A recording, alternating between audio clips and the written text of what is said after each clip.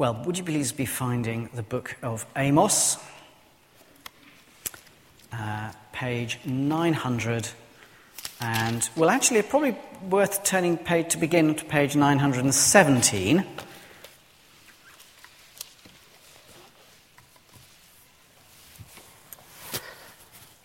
Well, there is a word of condemnation in our prophet tonight, and I can best put it like this. Nigeria, you have allowed the terrorism of Boko Haram to grow unchecked in your land. Thailand, you have hardened your hearts against the pitiful groups of migrants landing on your shores from the north and the west. Argentina, you have tolerated the rise of political corruption to protect a dodgy government. All of you stand condemned. Russia, you have invaded Ukraine. America, you've refused to control guns on your streets. Greece, you have spent as though there were no tomorrow. All of you stand condemned. Northern Ireland, there's £7 million in a safe in a Belfast law firm as a payoff to a politician. Your financial corruption stinks. Scotland, you have wanted the power of independence without the responsibility. Both of you stand condemned. England, only England is without sin. Well, that's not exactly what Amos says. But the power of what he says depends upon that kind of joke. Chapter 1 and chapter 2 of Amos circle around the world known to his hearers. Syria, Gaza, and Tyre. You places further off stand condemned because you have been ruthless, grasping, and faithless to your commitments. And then further in, Edom, Ammon, and Moab, all countries to the east of the river Jordan, you places nearer stand condemned because you too have been ruthless, grasping, and faithless.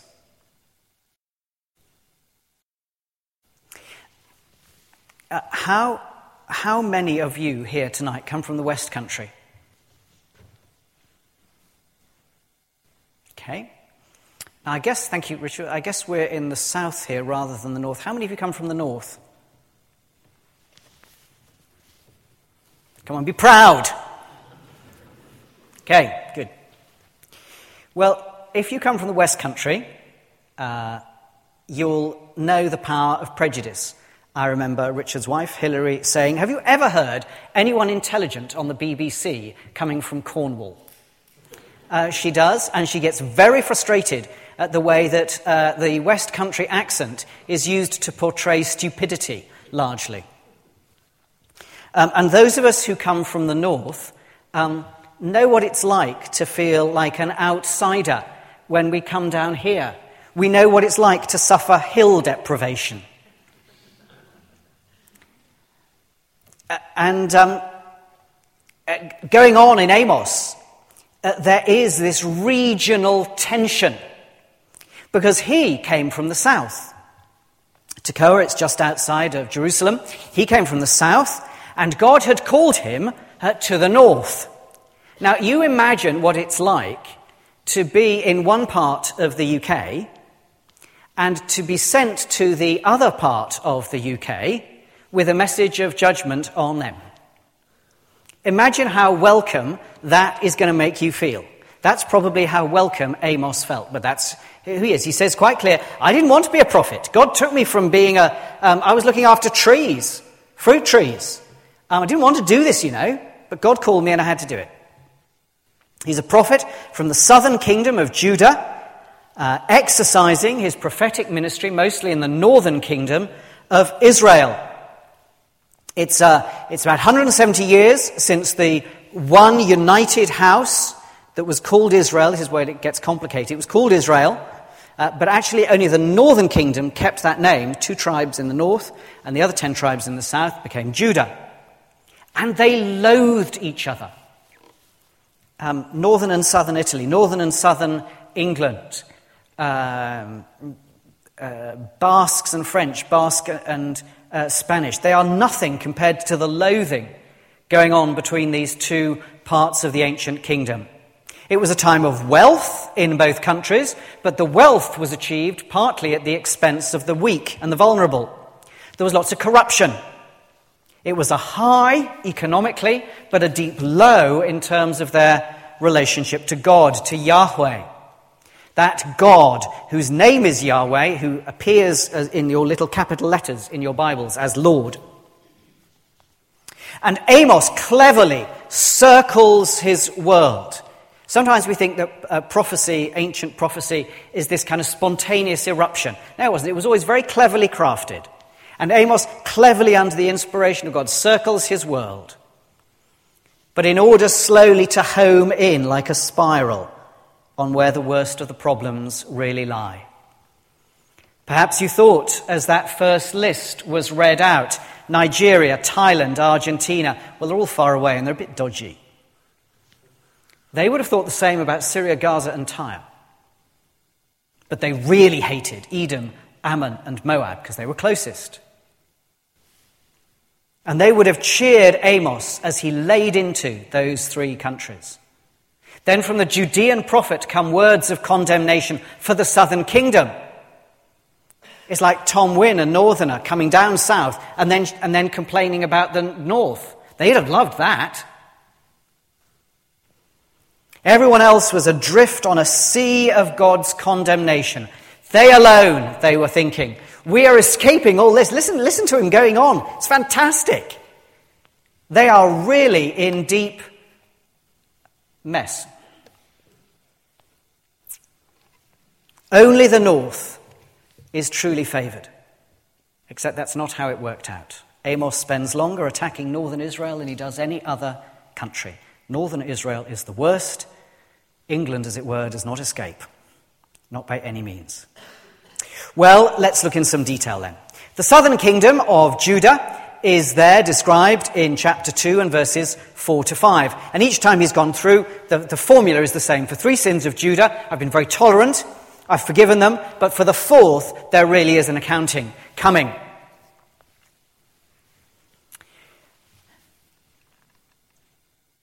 The other countries have been ruthless, grasping, and faithless, but as God in Amos considers his own people back in Judah, there are 2 even more terrible offences that emerge. They're in Judah, and then actually we'll see them in Israel as well. The second half of chapter 2 and verse 4, they have rejected the law of the Lord. And it's echoed in verse 12 of the same chapter. You made the Nazarites drink wine. The Nazarites were a kind of sect devoted to the Lord, and they didn't cut their hair. They had gift of prophecy by tradition. And also in verse 12, you forbade people from prophesying, even though they were prophets. Both houses have comprehensively rejected the revelation that comes from God of his ways and his character. What did that look like? Well, in Judah, verse 4, they've replaced the law with the traditions of the ancestors, pursuing false gods. Now, note the sense of a principle there in verse 4, as though, left to ourselves, confronted with the revelation of God's word, it is kind of native territory to us to pursue the way of our ancestors, of the tradition. False gods, or if you look at the footnote B, at the bottom of page 917, I know it's there. I can't see a thing down that to type that small, but I know it's there because I saw it when I had my glasses on. It says lies. False gods and lies inevitably lead you astray. They must do. And the important thing to register is that there isn't a human being on the planet that can ever achieve truth on their own. On our own, we get to false gods and lies. It needs a revelation from God to get us to the truth. Now, here's a modern illustration. Needs to be treated slightly carefully in case you think I'm saying more than I am. This week saw the establishing by the Supreme Court in the United States of the right to equal marriage in every state of the Union, trumping the state legislation against gay marriage that existed still in some states. Now, I'm not commenting here on the rights and wrongs of the legislation. But the American context is quite clearly, because it has to, following the ancestors. They have a constitution. They have to follow it. In the 18th century, the American state was founded upon the Enlightenment ideals of equality and on the principle that I am at liberty to do whatever I personally choose to do so long as it does not harm others. It is a turning to the ancestors and a clear turning away from God's revealed will. There is, even if I disagree with it, there is a very strong case for equal marriage. But no one seriously pretends that it seriously follows from God's holy scriptures. If you're going to make the argument, you have to work around them. Otherwise, you're going to end up with tremendous distortion and neglect of what they say. It's a following of the ancestors and a rejection of God's revealed will. But it's just an illustration. Don't focus on the illustration to the exclusion of what it's illustrating. They've been led astray by false gods, the gods their ancestors followed. And note how comprehensive that rejection is. The words here are clear. In verse 4, they have rejected the law of the Lord and have not kept his decrees. Now, if you were here for some of our other material in the Old Testament, you'll have picked up what the law is about. When an ancient prophet or some other speaks about the law, unfortunately for us it kind of conjures up pictures of the Old Bailey or parking fines, and it's not really what the law of Israel meant. It was something much more personal, relational. It was someone guiding you and kind of walking you through a revelation of God's character. But then also in verse 4, it talks about the decrees. Now, the word there is actually, it's the engraving. That's what the basis of the word. It means there's this revealed truth that simply cannot change. It is unbending and absolute. Now, of course, in our world, we know that if we held to an unbending absolute truth, there would be times when we just longed for something personal and relational and understanding, because the law doesn't always get it right. By contrast, if we just said it was kind of everyone doing the sense of right that they have, we'd long for something absolute and solid. But here in the law of God, we get both. And that must be a marvelous thing. We sang, I Can Only Imagine. Wouldn't it be an incredible thing to know that you were in touch with an approach, let's call it that, where you were personally guided, instructed in a relational path that depended on your fellowship with God, while at the same time understanding where things must stay as they are in his purpose and goodness. It is a comprehensive rejection what they've done. They've rejected the law, they've not kept his decrees. They weren't interested in either. And Israel is no better. The living word, northern Israel, verses 6 to 16, no better. The living word of God from the prophets is completely stifled. Perhaps that's why God had to send them a prophet from down south, because they wouldn't listen to their own. We don't know. Both houses have rejected. This is new. This isn't Gaza, Tyre, Sidon, any of the others now. This is new. Both houses of Israel have rejected the words of God. Not only so, but especially with Israel, the northern kingdom, verses 6 to 16, We hear that they also have rejected God's acts of salvation. Not only his words of revelation, but his acts of salvation. So verses 9 to 11. Look what I did for you. I destroyed the Amorite before you. Amorite is it's so frustrating that we have to use these words. It means Assyrian. And the moment you think Syrian, you're back in this world today, aren't you? Amorite is kind of, who knows when the Amorites were and whatever. They were the Syrians. I destroyed them. Though he was tall as the cedars and strong as the oaks, I destroyed his fruit above and his roots beneath. I brought you up out of Egypt. I did this for you. Look what you have done in return. Well, let's look more closely at what they have in fact done.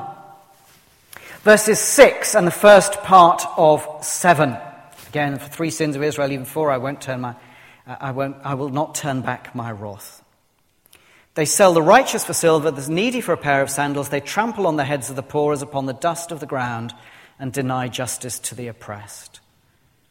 This is that grasping oppression, the sin of covetousness. They sin against others. They keep them down. They oppress them. They grasp ruthlessly. Then 7b.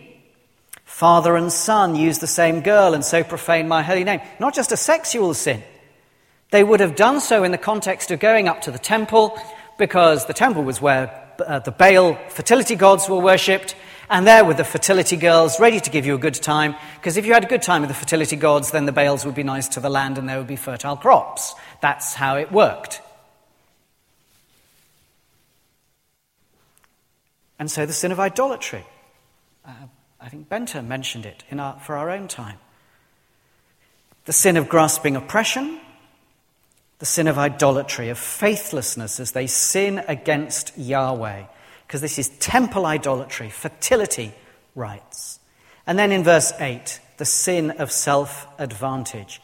They go to altars and to houses of gods, altars and houses that should speak of Yahweh. And they take with them clothes and drink stolen from others. As they've rejected the revelatory words from God, they've rejected the saving acts of God. And I don't know if you made the connection as I was going through, but these are exactly the sins of Damascus and Tyre and Gaza. From the fact that God will destroy the fortresses of Judah erected for protection, verse 5 there, to guard the fruits of rescue and salvation, we can assume Judah's in the same boat. Israel is no better off than Nigeria, Argentina, and Thailand. And so God's going to punish, verses 13 to 15. Punish for ingratitude. You rejected the revelation in words, and you rejected the salvation in acts. His people have had his rescue, his promise, his defense, his example, his fellowship, his friendship, and supremely his word. And so a terrible judgment is coming on them precisely because of their privilege. The bravest warriors will flee naked, we're told in verse 16. And so to the reading that we actually had as the reading, chapter 3 and verses 1 to 10. And now we get a warning to the whole family, verse 1. Now we just need to be careful. It's, O people of Israel, the whole family. So now what Amos is doing is talking about Israel as the northern and the southern kingdoms together. So if he talks about Israel, no longer just the north, it's them both together, the whole family that I brought up out of Egypt. The principle is confirmed there in verse 2. They were elect, they were chosen, they were redeemed from Egypt. They were identified by a loving name. And therefore the judgment is all the more terrible. And then we get a very odd structure. I'm not sure I'd have noticed it if Will hadn't preached this morning on a sandwich structure in Mark's Gospel. But there's a kind of sandwich structure goes on here. The bread of our sandwich is verse 3 and verse 7. And the meat is verses 4 to 6. And we need to pay attention to the meat first, verses 4 to 6. In each case, there's a pair of sayings in which there is evident peril, and then it's clear that the blow has fallen. The lion growls because he has prey. The trap is sprung because the bird has flown in. The city falls because the trumpets, signalling danger, have blown. But verse 3 does not have a pair. It's only one part. And actually, verse 7 doesn't have a pair. It's only one part, which suggests that actually verses 3 and 7 are the kind of bread around this meat sandwich. The two partners in verse 3 have walked together. Based on what was just said in verse 2, that's God and his people. Well, okay, then what happens? Because two have walked together. Well, what happens, verse 7, is that the sovereign Lord reveals his will. Now that's extraordinary, because all the others in that meat sandwich were terrible judgment. But now what we're being told is that the blow has not quite fallen in verse 7. There is still time. The lion has roared, verse 8, and the prophet must speak. But there is still time for the word to cause action. What I want to do now is just tidy up the explanation of what's going on through the end of what we heard to verse 10, and then come back to apply some things. Those hated most of all were Ashdod, which was one of the cities of Gaza, of the Philistines, and Egypt, the land of slavery. But those two are going to be called as judging witnesses against God's own people, because God's own people do not know how to do right. Verse 10. Whatever the judgment, it's going to be terrible, and it's going to be publicly humiliating. And of course, in only a few short years, the northern kingdom of Israel was obliterated, and Judah was dealt a blow from which it never recovered. It was taken to exile and downfall. And so, you say to me, Alan, where's the good news? I can hear that's what you're saying. Because, of course, we have no right to open up the scriptures for God's people unless we speak of good news as well. And there is good news here. I reckon there's 5, there may be more, and I don't think they've all got the same weight. So I'm going to run through them, and that's where we'll end. So if you've got limited attention span left, know that you've got 5 things to think about.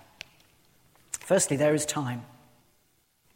Maybe not much, but it is God's nature to park people in front of his word, point to his holy character, point to his people's sinfulness, and to do so while there is time. This is not unrelieved bad news for God's ancient church or for his church of today. We are given time, not to play around or faff about a bit more, but to attend to God's word. Secondly, the judgment is against a church that was desperately needy, it was complacent, it lacked the true knowledge of God, it lacked the true repentance of heart. It was full of corruption and had departed from truth. It was proud and self-satisfied. Of course, the church of God is always like that. Always. God mercifully gives us a permanent picture of the church, which will always have something of those characteristics.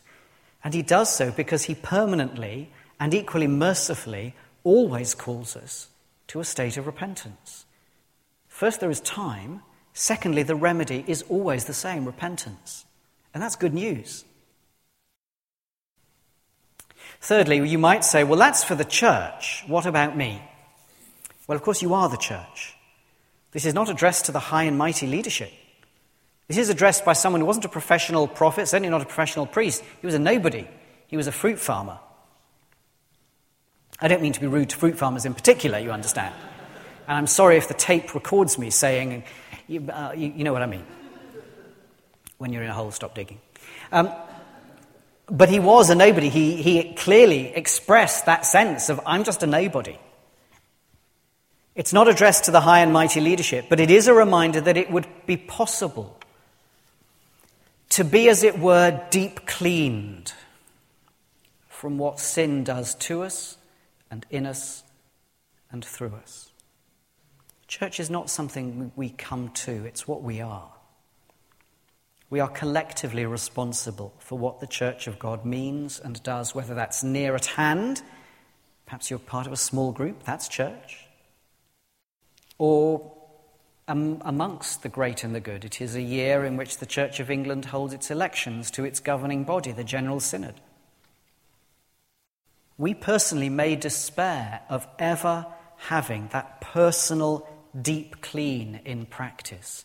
Yes, we come week by week, perhaps day by day, and say sorry to God, but we really never know that gift of repentance and pardon. And this text suggests that we can know it. Indeed, that we must know it.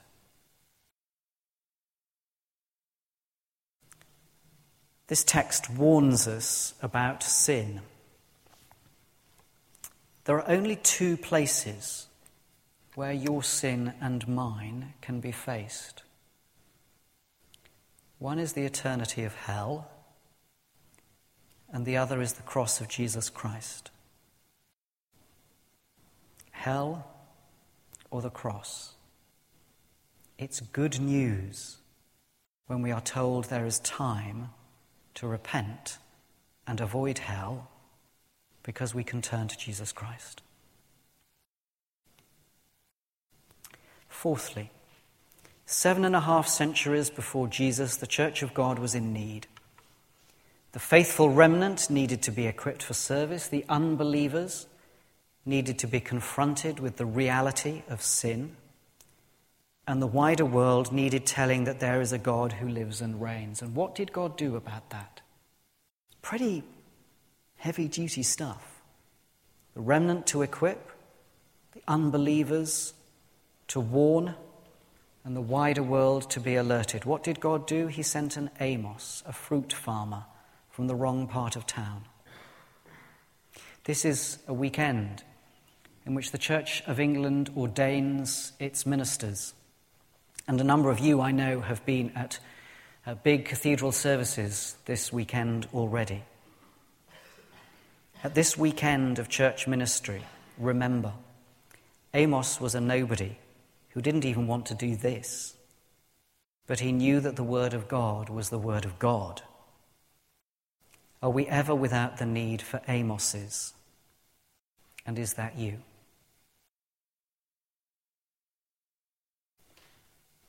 And finally, fifthly, we must say something about the good news that is Jesus. After all, we have the final revelation of the Word of God in Jesus of Nazareth.